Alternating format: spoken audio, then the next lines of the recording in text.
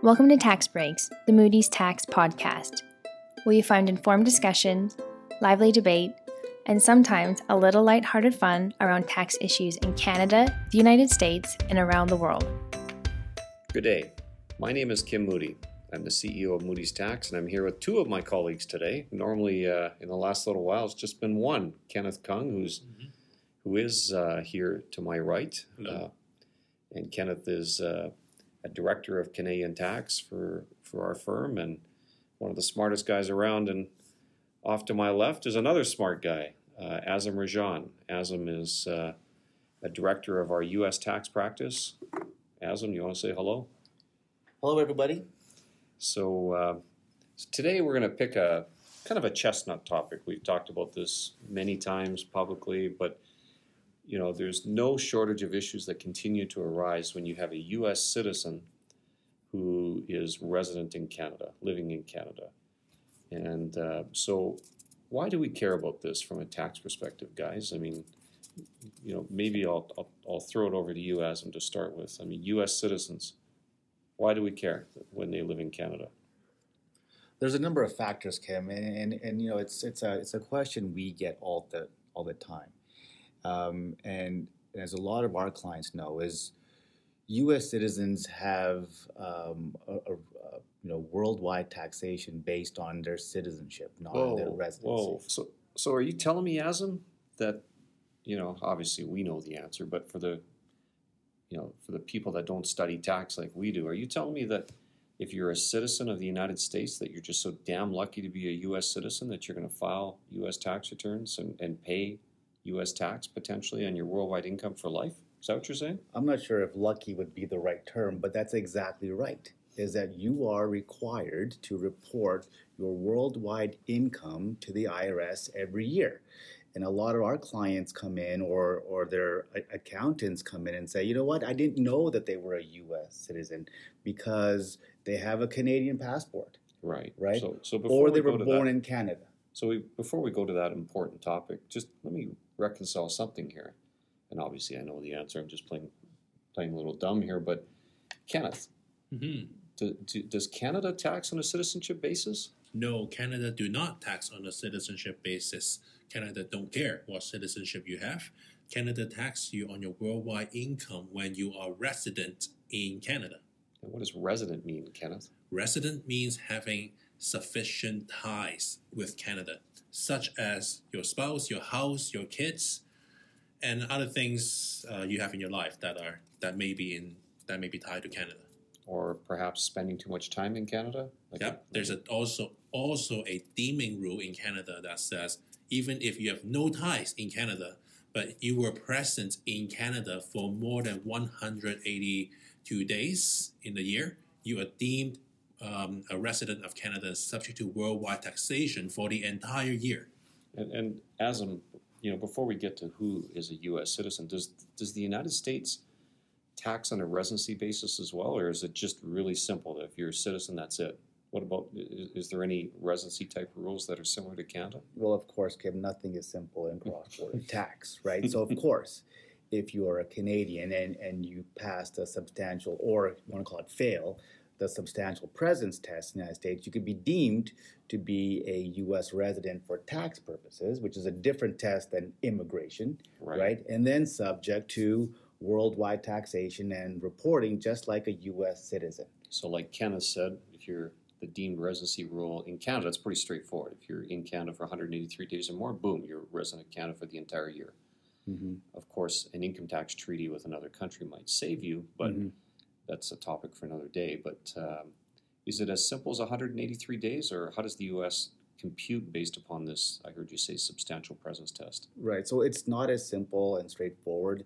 It is a hyper-technical test. It's a very mechanical test, all right? So they look at your current years, the number of days in the current year, and then they look at 1/3 of the year before, and then 1/6 of the year before that. And if the sum of those days present in the United States based upon that is what? If it's over 182 days, then boom, you are a U.S. resident. So in plain English, if that's... For tax purposes. Right.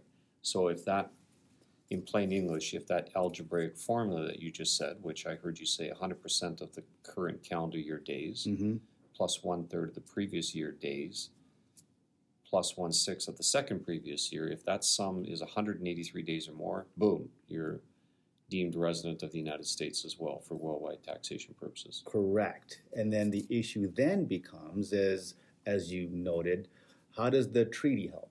Right. Okay. Is there another out for the United States, though? There is under domestic law. That is the closer connection test. Right. And that doesn't depend on treaty.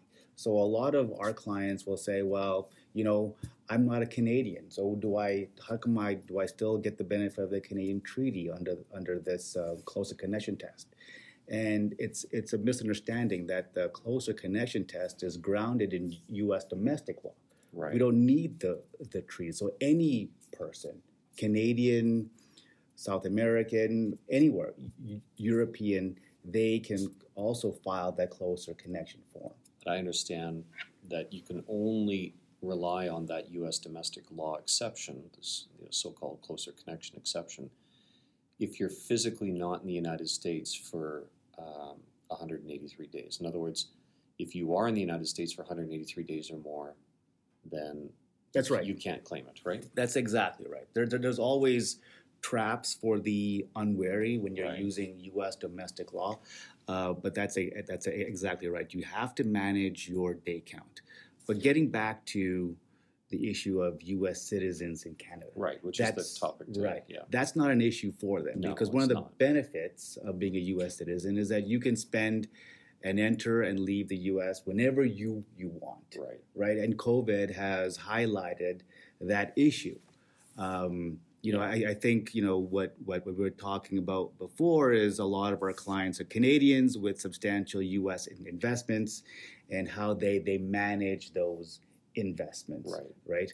So I appreciate you getting us back on track, Azam, because you're absolutely right. The topic today is U.S. citizens resident in Canada, but inevitably, whenever you talk about U.S. taxation, you're going to trip into the substantial presence test and who's a citizen and is a green card holder. And so let's just dive into that topic right now. So, I'll tell a little story which I've told publicly to many people, including you guys. And I became savvy to U.S. taxation law. By no means in your league, Azam. Obviously, you're a U.S. tax lawyer, and I'm not formally trained, but on an issue identification basis, became fairly savvy of some of the issues. So I started asking my clients, over 25 years ago, are you a U.S. citizen? Because if the answer was yes, I would immediately put my pen down and make sure that they got good advice. But correct, and as we know, that's the wrong question. Exactly, which is the point of my story. So about 25 years ago, I asked one of my good clients, are you a U.S. citizen? And the client came back and said no. Well, fast forward the clock 20 years later, turns out they were a U.S. citizen. And the reason why is because they were born in the United States. And as I found out through U.S. immigration law, if you're born in the States, with very, very few exceptions, as I understand it, you're a U.S. citizen. And so we'll ask, questions to our U.S. colleagues, Oliver Branch, who leads our U.S. immigration practice, tough immigration questions to make sure that the person is or is not a U.S. citizen. And so what else should we... And also, of course, if the parents, even if you are not born into the U.S., but if your parents are U.S. citizens, in some circumstances, you can be a U.S. citizen too. Yeah, so... Yeah, Kenneth is kind of stealing my thunder there. That's exactly right. Is even if you were not born on U.S. soil, but if both parents were U.S. citizens, you will acquire U.S. citizenship through that case. The other way is, and it's hyper-technical, we do a lot of presentations. If what happens if you were born to one parent is U.S. citizen, then you have to go back to where was that citizen born, how old were they when they left the United States, blah, blah, blah. Right. And so it's not an easy answer. My colleague Kevin Kirkpatrick and I, when we do these presentations, Kevin likes to frame it as, well, once you acquire U.S. citizenship, right, you can't just say, well, oh, I got a Canadian passport, I became a Canadian citizen, so that overrides that, right? Right. The answer is no, as you guys know. It's kind of like a virus, right? Once you got it, you got it. Yeah, kind of a timely topic these days, but yes. Right. So a lot of our clients will come in and say, "Oh yeah, Kim, I was born in New York City. Look, but Mike, I have a Canadian passport." Yeah, so I'm not a U.S. citizen. Exactly. So what's your answer to that, Kim? I'm saying you better talk to ASM and likely better talk to Oliver Branch. Right. That's exactly right. The other part of it, Kim, is that you touched on green card holders. Right. So Right. what is a green card? I mean, a lot of mythology out there. So maybe just explain for our audience what that is. Yeah, so there's two issues here, right? The green card, there's an immigration play, and then there is the tax issue. All right. So for example, my mom is a green card holder, right? She's a Canadian citizen, but she lives in the United States. She acquired her green card because she married a U.S. citizen, and she has a right to stay in the United States, and she has to report her income on a worldwide basis. The issue with a green card holder, though, for tax purposes, you are just like a U.S. citizen. There are some nuances with respect to estate planning, right, that we need to be careful of, because, of course, the estate tax is based on the issue of domicile. Right. Right. So when we're talking about, tax, big picture tax, a green card holder is just like a U.S. citizen in terms of income tax, not necessarily the same case for estate and gift tax planning. Right. Okay. The other part of it, though, is if you want to give up your citizenship, there's a set of rules that you have to think about. Right. For green card holders, that may or may not apply depending on how long they've held the green Right. card. And that's a separate topic that, as you know, as one of our colleagues, Alex Marino, does a tremendous amount of work in this area. You do a fair amount of work in the area as well with our colleagues, but that's a topic for another day. But, because there's no shortage of people that once they find out they're U.S. citizens, it's like, oh my God,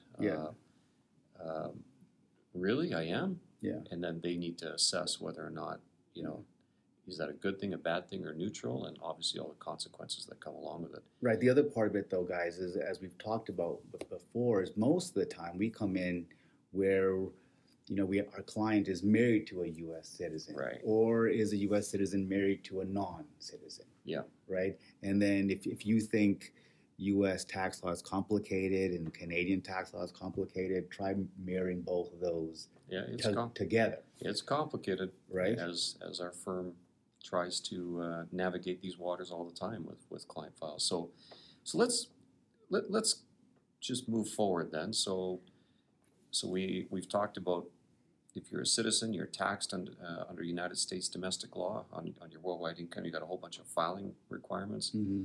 Under that U.S. citizen is living in Canada, so they're resident of Canada. So Canada, they've got a whole bunch of filing and reporting requirements as well. Mm-hmm. Is it that blunt where you've got double the filings and double the tax, or what happens here, Kenneth and Hassan? Double the filing, yes, but not necessarily double the tax. Right. And why is that? Mm-hmm. Because both countries generally have a foreign tax credit system to avoid double taxation, generally speaking.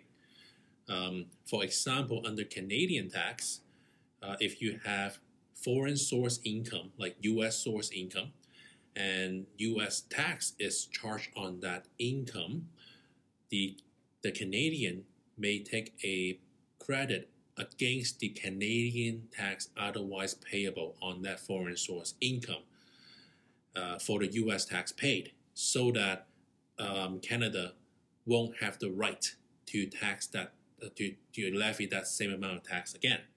Now, there are sometimes leakage. So, for example, investment income, like property income, like dividends, interest, rental income, on those things, Canada will give you a maximum foreign tax credit up to 15% only of 15% of what? 15% of the gross revenue, Right. U.S. source revenue, and the rest you will have to take as a deduction which will work out to some sort of double tax from a Canadian tax perspective.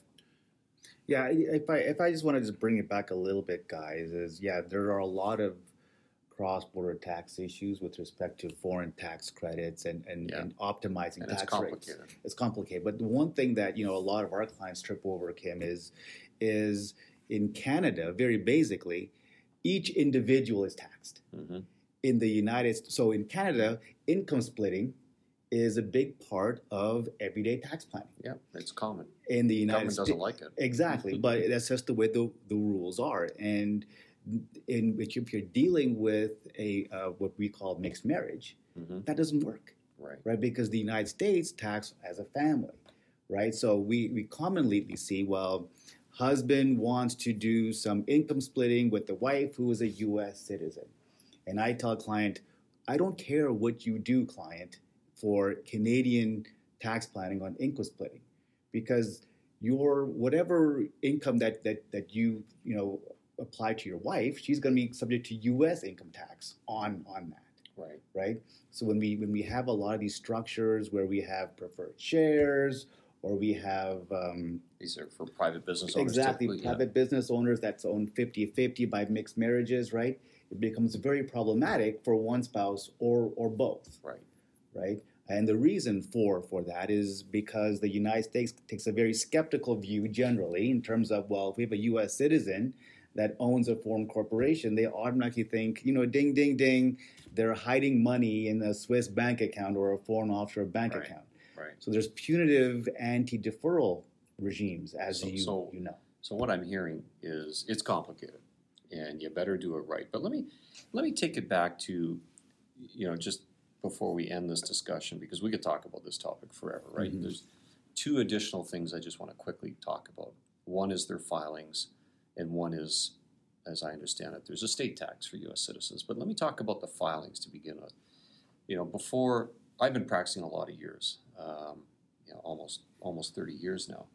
Kenneth, I don't even think you are 30 years old. No, I'm just kidding. You just turned 40 here over the last weekend. Mm-hmm. So, and Azam, you and I are similar to that. You've been practicing a lot of years as well. But, when I first started practicing, Canadian practitioners like myself were not very savvy to U.S. tax issues. And it seemed to be kind of the prevailing attitude that, you might have some U.S. Tax filing obligations, and maybe you should be paying U.S. tax, U.S. citizen resident in Canada, but they're never going to find out about it. And so, you know what, just kind of close your eyes to it and move on. Did you experience that early on in your career as well, Azam? Absolutely, Kim. It's a great point that you're raising. It was very easy to have this attitude was, I dare you to find me. Yeah. Right? Or come and get me kind of thing, right? I could tell you some egregious stories about that, but I won't. Right. I was just looking at this article that, there was a U.S. citizen who was hiding, millions and millions on offshore accounts. And of course, the Panama Papers came out, and everybody, now there's a light being shined on everybody, Canadians included. But the issue is, on a bigger picture, is FATCA. Yeah. Right. I think that's where you're going. What is FATCA? So FATCA stands for the Foreign Account Tax Compliance Act, and I was actually in the United States when this was unfolding, because our law firm was helping high net worth individuals kind of come clean with the IRS. And this whole thing started was there were high net worth individuals who opened bank accounts in the Caymans, and that Cayman bank would issue a Cayman-based credit card. Yeah. So they'd start spending their money using a credit card from the Cayman bank. Or Swiss bank. Or a Swiss bank, whatever. And the IRS is like, or the Treasury Department is like, we don't know where this money is coming from. So all of a sudden, now there's this Foreign Account Tax Compliance Act where the Treasury Department and the IRS has deputized every foreign bank and say, you will tell us who your U.S. citizens are. And if not, then there's this 30% withholding tax. And Kenneth, it's a withholding tax, but it's more of a penalty. There's no credit for it, right? So all these banks... That's a penalty to the bank themselves. Correct. Who don't comply. Exactly. So now the banks are essentially outing all U.S. citizens, and Kim, you and I have talked about this. right? Every year, I think it's the CRA publishes the list of documents and or transcripts that they have shared with the IRS. The number of documents that they shared, yeah. Because as I understand it, as FATCA in its domestic form is pretty rough, right? In other words, okay, foreign banks, you want to play in our domestic market, in our financial markets, this is what you're going to do. Oh, you want to enter into an intergovernmental agreement, or an IGA it's called? Okay, fine. We'll take some of the rough edges off, but you better comply under the terms of this agreement. And Canada has entered into that agreement. I mean, they pretty much had no choice. And every year, every September, the number of documents that are published are huge, and it's been growing. Right, and as you said, the way they softened it was essentially first it was Treasury and the IRS going after the banks.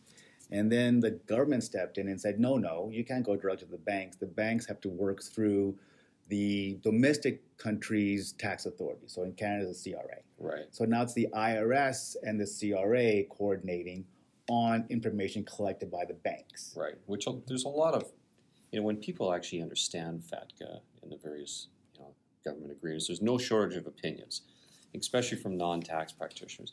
I actually have to say that I'm, my own personal views of FATCA, it's absolutely brilliant.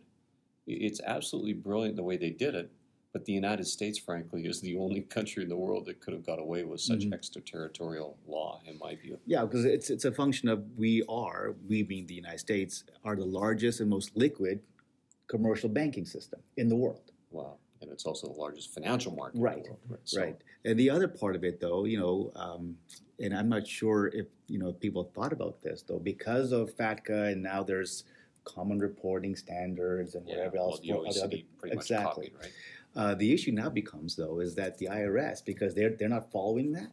Yeah.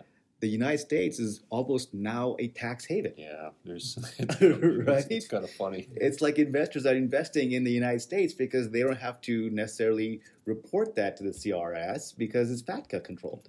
So my question, before we move on to the last topic and wrap this up, because again, we could talk about this forever, is, given FATCA, given some of the stuff that's going on in the world and Panama Papers, as you said, can U.S. citizens who are resident in Canada who are not compliant with their U.S. filings, can they still stick their head in the sand? No, it's a great question. They can do anything that they want, but we don't recommend that, all right? Yeah, I think... we've talked about all that. We've talked about this offline in many sessions. My own opinion, and you tell me if I'm wrong, guys, is, yeah, you can do that. Continue doing it. You want to see how stupid you are? Okay. Let's just see. And I know that's a rough assessment using the word stupid, but I honest to God believe that people who are informed of how much data flow there is today and how transparent the data is, if you knowingly don't report, in my view, it's just a matter of time. And as all listeners probably have experienced, every time you go to a bank or any financial institution to open an account, the bank will stuff a form in front of you to answer, and that is usually a W-8 Benny form, and that will ask if you are a U.S. citizen and other questions. That is the FATCA information collection form, and you are required to answer truthfully, and also the bank it's not required. It's required not to only rely on that form. They also are obligated to look for other U.S. indicia.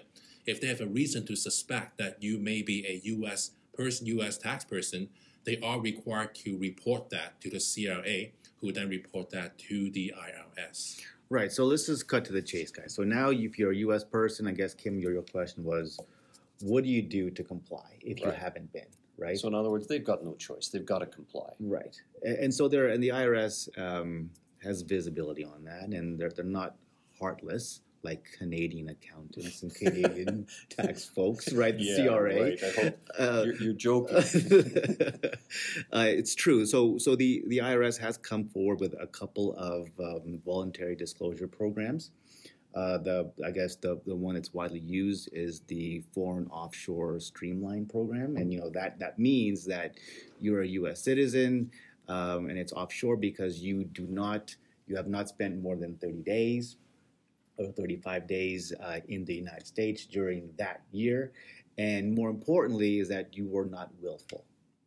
All right, there is a willfulness standard that you kind of alluded to in terms of knowingly, right? So knowingly and willfulness is difference, right? And there's nuance there. So you tell me there's a legal difference between Correct, the two. Yeah. right? And so the issue is that you maybe you know you're a U.S. citizen and you know you haven't been filing, but you are just too quote unquote dumb to realize that you have to do this every year.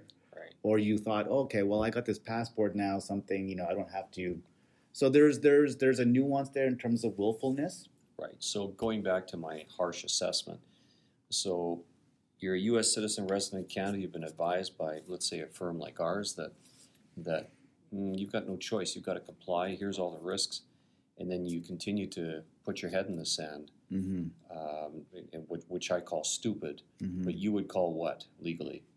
Would that be willful? Yeah, you're getting close to willfulness, right? Especially if you, for example, open up your Royal Bank account and do not disclose that you're a U.S. citizen. Now you're doing it knowingly. And it's getting harder to maintain you are not willful with all the news outlets who have talked about this issue for now almost 10 years. Almost 10 years. Yeah, and guys, it depends on, for example, as we talked about at the beginning of the program, let's say you're born to U.S. citizens, but you were not born on U.S. soil. Right? Everything that says to you that you were born in Canada, your passport's Canadian, you didn't realize that, or you forgot you're Canadian. Something like that, I'm guessing the IRS would be more sympathetic to, right? Yeah, then you're more, you're made for that streamlined program. Right. The streamlined program is not meant for somebody that says, yeah, let them catch me. Absolutely not. Correct. Right. I mean, that to me, again, I'm not a lawyer, you are, but that seems to me that it's treading dangerously into the criminal territory. Yes, correct. And then the other program is the relief procedures, as we call it. Right. And that's for U.S. citizens who have renounced but have never filed their U.S. tax returns, right? It's a different program, different criteria. So bottom line on that topic before we close with the last topic is there's solutions. The solutions may not be perfect and it may not be, great, but the bottom line is you've got to comply. That's right. And it's a two-step process. You have to have the right team behind you. So one, they could assess whether you qualify for the streamlined. Foreign this sounds or like a sales pitch. Domestic. No, it's for everybody, right? If you're listening to this, then you care about compliance with U.S. tax laws, right? Absolutely. If you're in Canada, Absolutely. right? Or somebody. So you to make sure you have the right team behind you. They do the analysis and the streamlined, and then they can follow through on getting the tax returns done. Yeah. So last thing, quickie. Although it's not a quick topic, it's actually a difficult topic, and you've kind of alluded to it earlier on. U.S. citizens are also subject to U.S. estate tax on death. As I understand the U.S. estate tax, it's if you die, all of your assets need to be computed at fair market value, regardless if they're tax-paid assets or not. And to the extent that the fair market value of those assets exceeds the current exemption amount, then you'll be subject to the estate tax on the applicable tax rate. And so today I understand roughly the exemption amount is 11.3-ish million. And so there's not a lot of Americans that have assets in excess of 11.3 million, on the population as a whole, but it's still something that you have to look at very carefully.